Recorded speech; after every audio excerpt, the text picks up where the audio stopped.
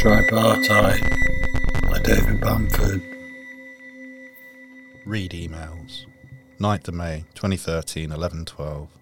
Hi Hugh, sorry about the swearing. Can you pop down to adjustment ops and try and be social in a way that implies get the fuck on with it? Best, Read. Do with this. I stand up. My back creaks and my legs are stiff. I've been here for 12 hours now and I feel pretty good considering. As soon as I move away from my desk, my brain reasserts itself into a slightly more sequential mode of functioning.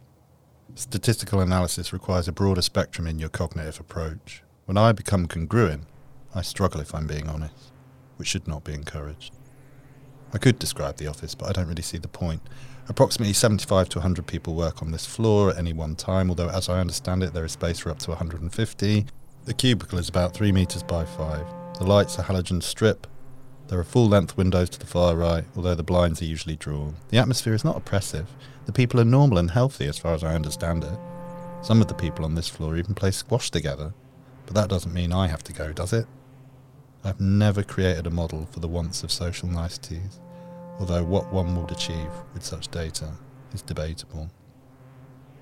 Adjustment Ops is in the basement. Ops stands for operations, for those who don't know. I'm being sarcastic. I know that you know. Think of them like the media department. It's uncomfortable to consider them in any other way. I'm in the lift. I'm thinking about the trailer for the film that I watched at my desk maybe 2 or 3 days before. It detailed the unstable life of a young white woman living in America, although parts of the scenery appeared to be Paris. They didn't appear to be. They were Paris. I could see that they were Paris. It seemed that she was having trouble making her life fit together and whilst extremely attractive was unable to make her relationships with men work.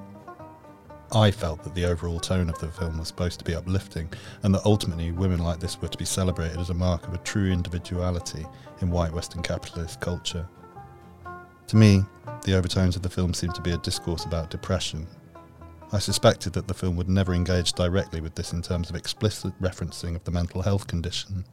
To engage with the idea directly would be deemed too controversial by the film's financial backers.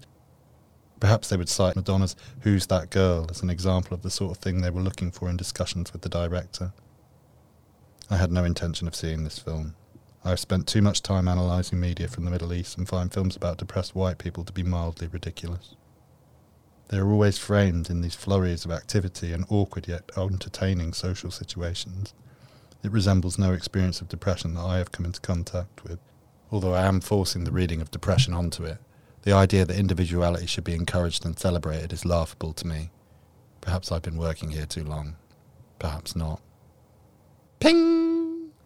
That's the sound of the lift, if you're not clear on that. It may well be unclear if that sound came from the reality of the situation or the interior monologue of my thoughts on current independent cinema whilst in the lift. I need to go to Media Ops regardless. Media Ops is in the basement. They have glass panels separating their booths, and some of the operators have even moved partitions out of the way to share working space. This kind of thing would never be tolerated in U-section. But then I suppose the creative members of the team must be allowed their little idiosyncrasies. The floor is dark and wide, and the desks near the lift are only competent interpreters and checkers mostly. I stop at one desk, who I do not recognise. He is wearing a Public Enemy t-shirt. I need to see Potemkin, I say. The op looks up at me like I've said something ridiculous, but doesn't quite stretch to rolling his eyes. U-section still carries a little bit of weight down here, but not much. Your U-section, Hugh. Just go straight in, he says. He knows me. I feel vaguely confused by this. I walk away. Potemkin's office is at the other end of the open plan. He leaves his door open anyway, so I just walk in. He's standing in front of a supersized flat panel monitor, which takes up most of the wall facing his desk. He has a poster of the Ridley Scott 1984 ad on the opposite wall. Is that supposed to be funny, I say. He turns and sees me. Oh, for fuck's sake, is his less than salubrious response.